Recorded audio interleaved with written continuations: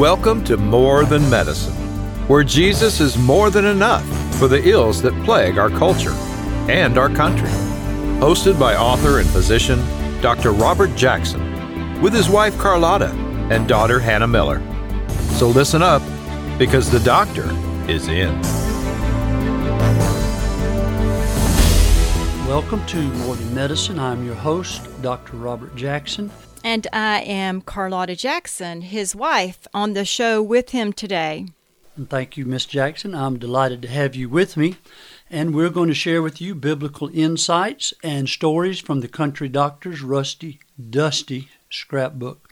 Yes, we want to talk about Roe v. Wade today and our response to all of the questions going around on social media, as well as the overturning, or rather the turning back to the states, decisions regarding abortion by the recent Supreme Court decision on June 24th, a decision that we didn't think we would see in our lifetime, right, baby? No, I sure didn't. I prayed about this for 49 years, and I was delighted to see that finally a Supreme Court made a decision that would overturn Roe v. Wade and send it back to the states. Yes, so it's now in the state's hands, and that is why we are going to Columbia tomorrow to speak before the ad hoc committee. You and Hannah are, while I babysit.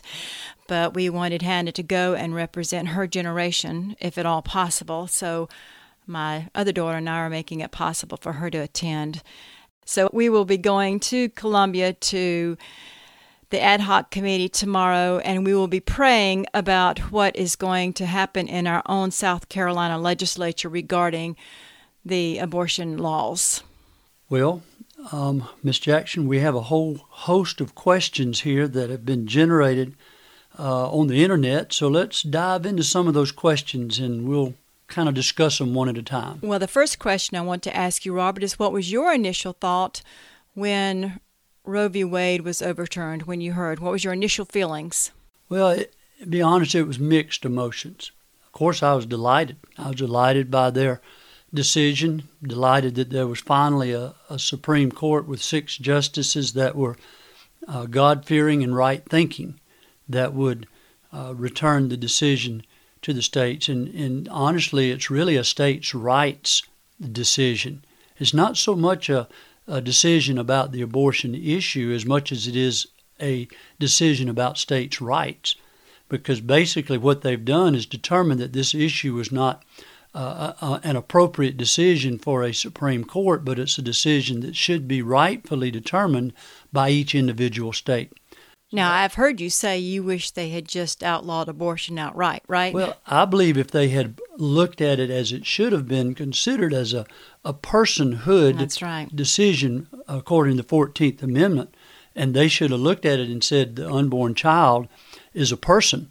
Just like they did black people. That's exactly right. They determined that black folks in America have the status of a person, and their rights were restored to them, equal to white folks, and didn't send it to the states for the states to decide that issue. That's right. And I believe that unborn children have the same status as born citizens, and if the Supreme Court really should have looked at that and said, you don't need to send this to the states, they should have just said that unborn citizens have the same rights as born citizens and been done with it. But that was not the decision they made, so now it's back to the states, and there'll be 50 individual battles in 50 individual states. Now, as far as my mixed emotions, I was also grieved. I was grieved that 60 million unborn children have died by abortion, at least 60 million that we know of. That's right. And that just, I know it grieves the great heart of God as He looks over the ramparts of heaven and He sees the blood of innocent children running in the streets in America.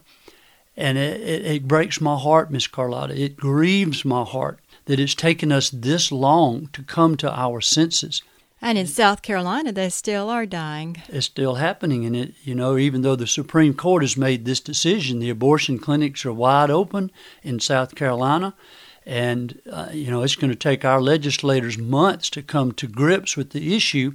And it remains to be seen how stringent an abortion limitation will be passed in our state and whether or not it will actually close the abortion clinics. So all of that's still up in the air. So let's go to some of the other questions that we wanted to address. This story has been floating around social media. A woman walked into an ER with an ectopic pregnancy. She lived in a state with trigger laws. She had to wait 9 hours while her doctor consulted a lawyer, and she almost died. The question, did pro-lifers actually consider the ramifications of this event? Well, here's my response. My initial response is that, number one, this story isn't true. Or the ER physician doesn't have the good sense that God gave a billy goat. Because you see, an ectopic pregnancy occurs inside the fallopian tube rather than in the uterus. An ectopic pregnancy is a life-threatening obstetric emergency. The baby will always die because he or she cannot survive outside the uterus. Although I'm sure some researchers somewhere are trying in some lab to find a medical technology that has not yet been developed to preserve a pregnancy outside the womb. That has not yet occurred. Right. If diagnosed early by ultrasound, ectopic pregnancies are treated with methotrexate in order to save the mother's life. But it will cause the loss of the baby and the preservation of the fallopian tube. All ectopic pregnancies will end in the rupture of the fallopian tube if not treated early enough, which will then be followed by severe hemorrhage, and it will require immediate surgical removal. Any delay once rupture of the tube has occurred and bleeding has ensued can result in the death of the mother. Any ER physician who would delay intervention to consult for hours with a lawyer is risking the life of the mother and his medical license. The intent here is not to kill the baby, because the baby will certainly die. The key word here is intent. No one is intending to kill a viable baby. The reversal of Roe v. Wade did not change how any physician should treat an ectopic pregnancy.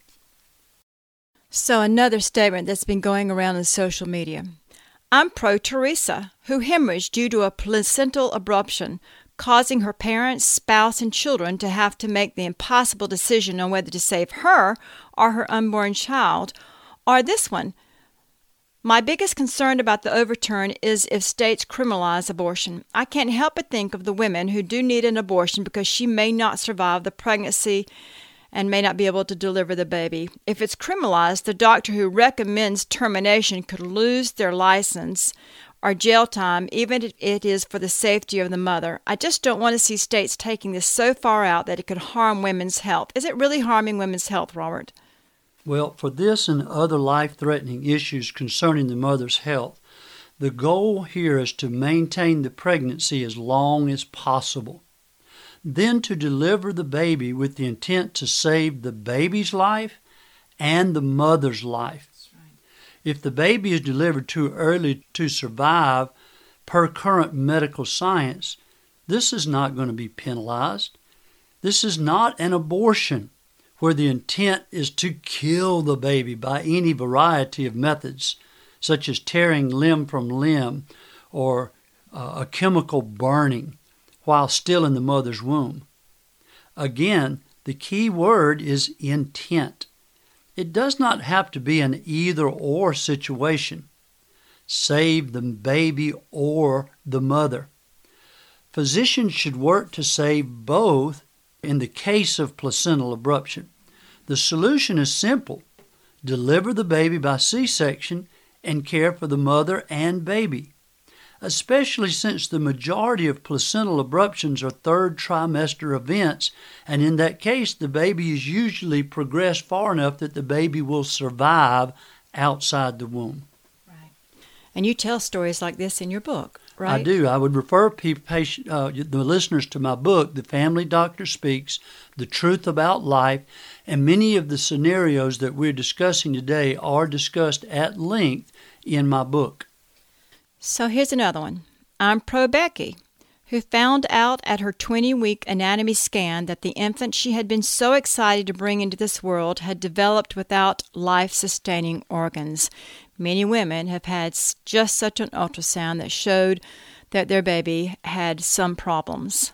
What do you say? No one knows for sure the quality of life that anyone will have in advance. Many babies with congenital anomalies will die at birth or shortly thereafter. That precious little baby's abbreviated life is entirely in God's hands. It is not for us to arrogate to ourselves the right to kill an unborn human being just because they have physical handicaps.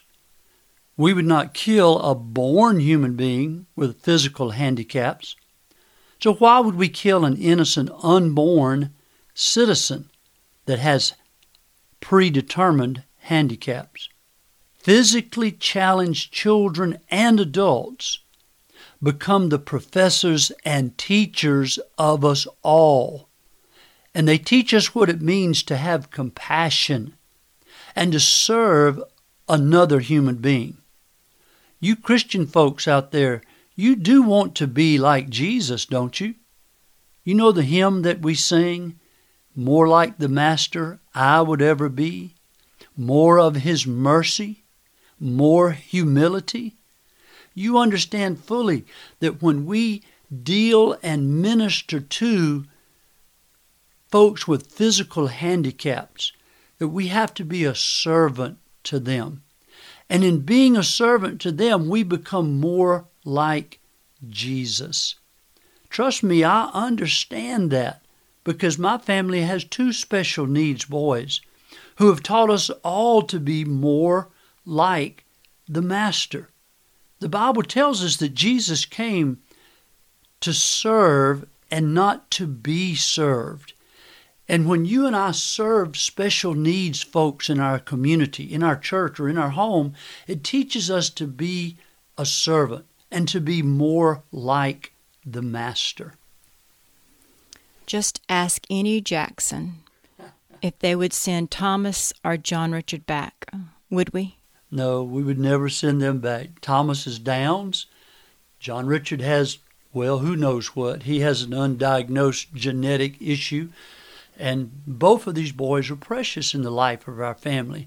And if anyone would suggest to us that their lives are not worth living, well, we might just have to give that person a righteous fat lip. That's right. You know? Our lives have been richer because of them. All right. So I'm pro Susan, who was sexually assaulted on her way home from work, only to come to the horrific realization that her assailant planted his seed in her when she got a positive pregnancy test result a month later. And then here is a similar one. And I'm pro little Kathy, who had her innocence ripped away from her by someone she should have been able to trust, and her 11-year-old body isn't mature enough to bear the consequence of that betrayal.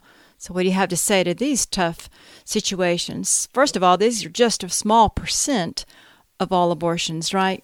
Very, very small percent. 98% of abortions are what the industry calls convenience That's right. abortions.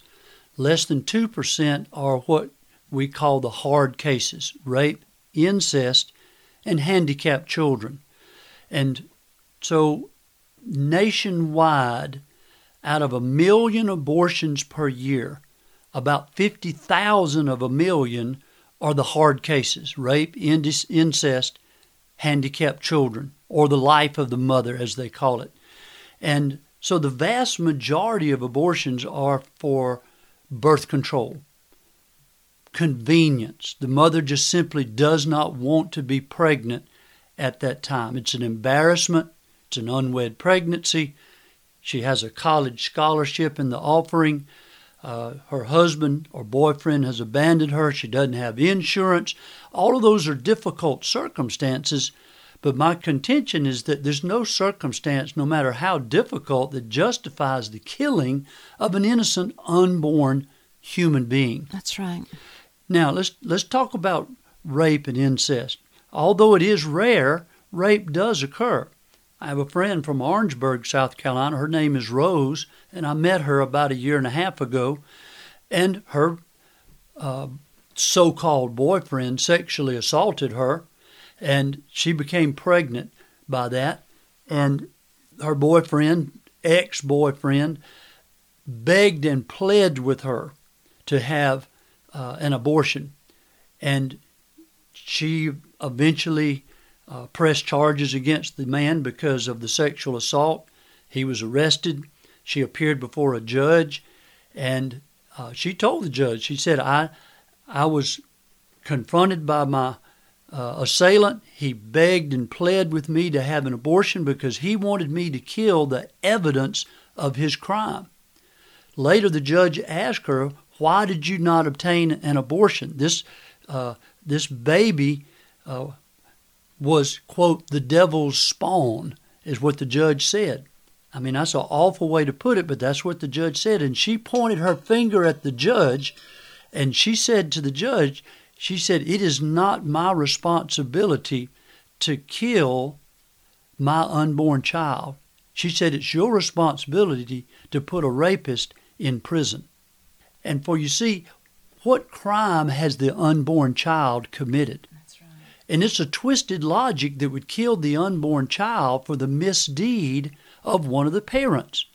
And you see, it's only in third world countries, in tin-foil hat dictatorships, that we kill a child for the crime of one of the parents. And this is America. People don't go to prison, and they're not punished with capital punishment for the misdeed or the crime of one of their parents. And the unborn child conceived by rape or incest should not be put to death for the crime of a parent. Right. We would recommend 2 books by David Reardon, Teresa Burke. One is Victims and Victors, speaking out about their pregnancies, abortions, and children resulting from sexual assault.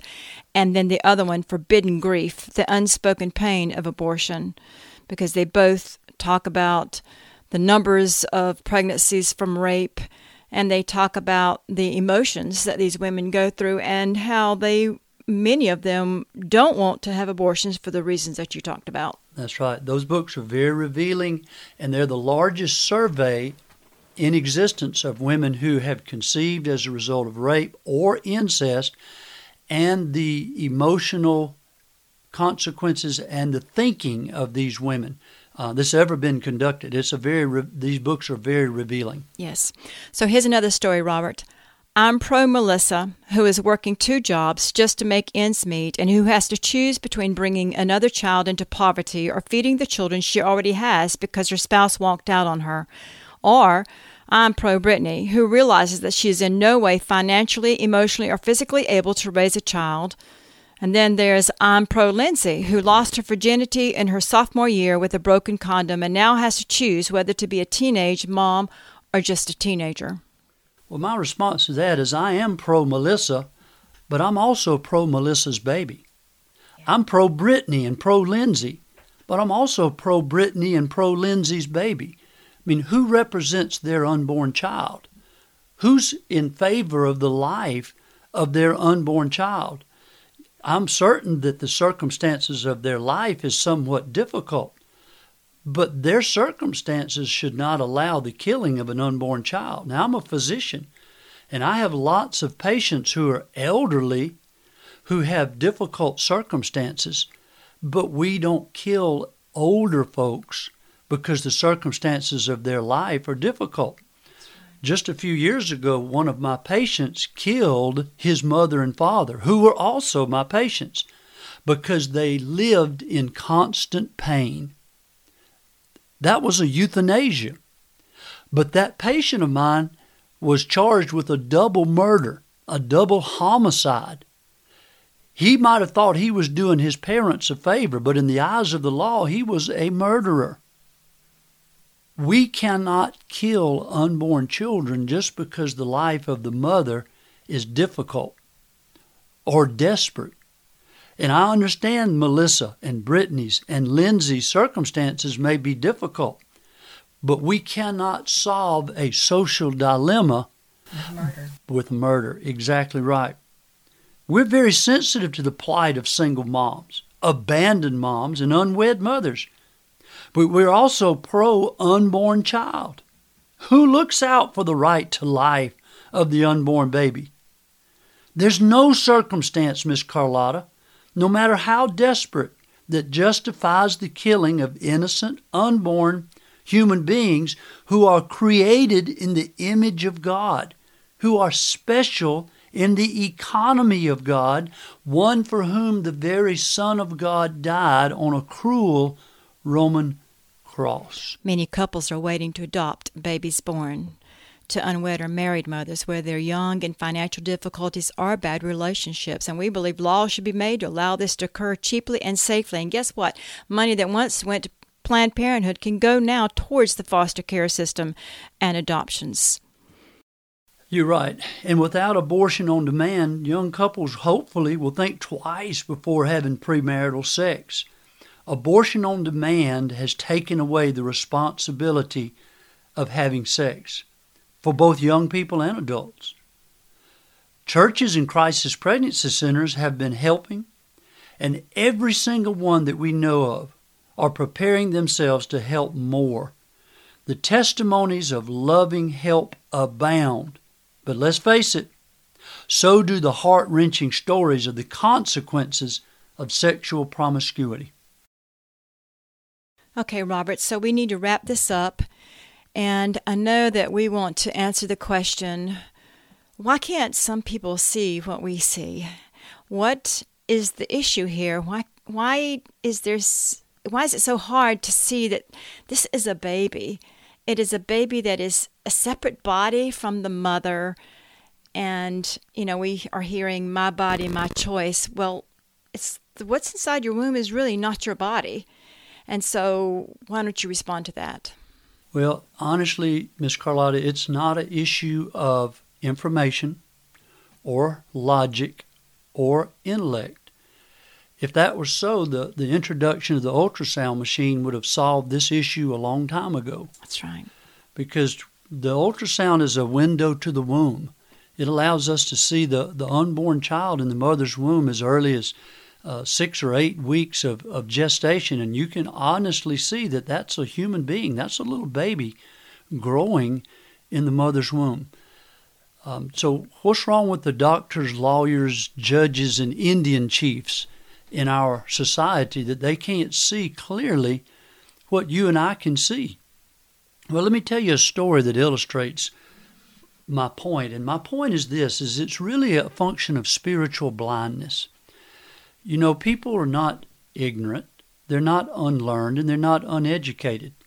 The issue is really one of being able to see spiritually. The Bible says that the natural man does not receive the things of the Spirit of God because they're foolishness to him. Neither can he receive them because they're spiritually discerned.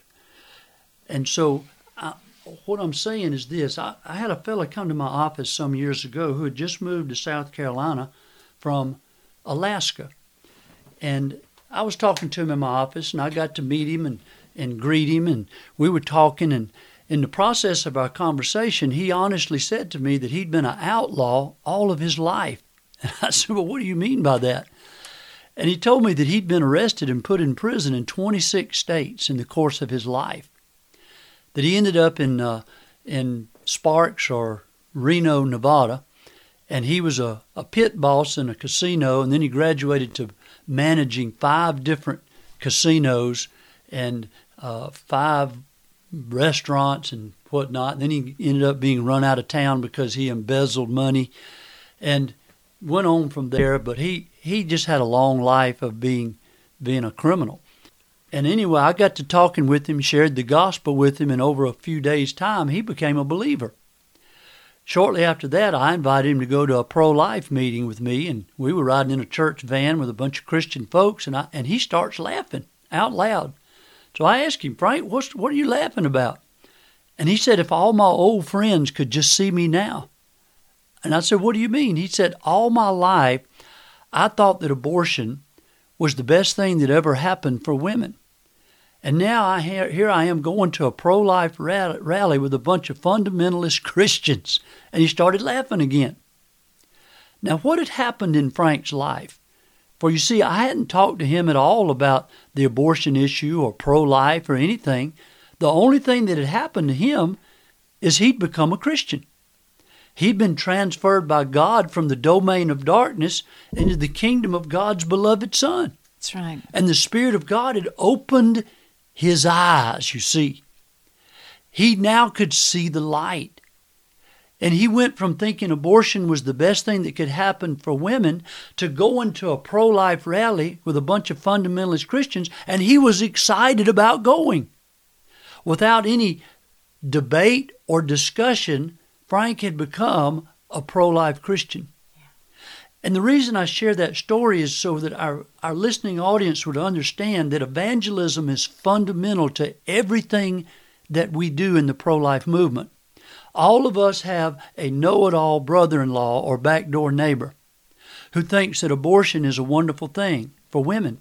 And no amount of debate or logic is going to change his mind. Even showing him an ultrasound of an unborn child in the mother's womb is not going to change his mind. The only thing that will change his mind, whether he's your brother-in-law or a judge or a doctor or a legislator, is for the Spirit of God to open his mind and show him the truth. And that's why you must share with him the gospel message. You see, it's the gospel that changes people's hearts and minds. I'm not ashamed of the gospel, for it's the power of God unto salvation to everyone who believes. My friend, you give your backdoor neighbor Jesus. That's right. You give your doctor Jesus. You give your legislator Jesus.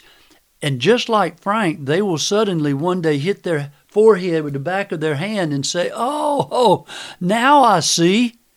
And they will understand what you've been trying to tell them for years without any debate or logic or discussion or even showing them an ultrasound of a little baby in the mother's womb.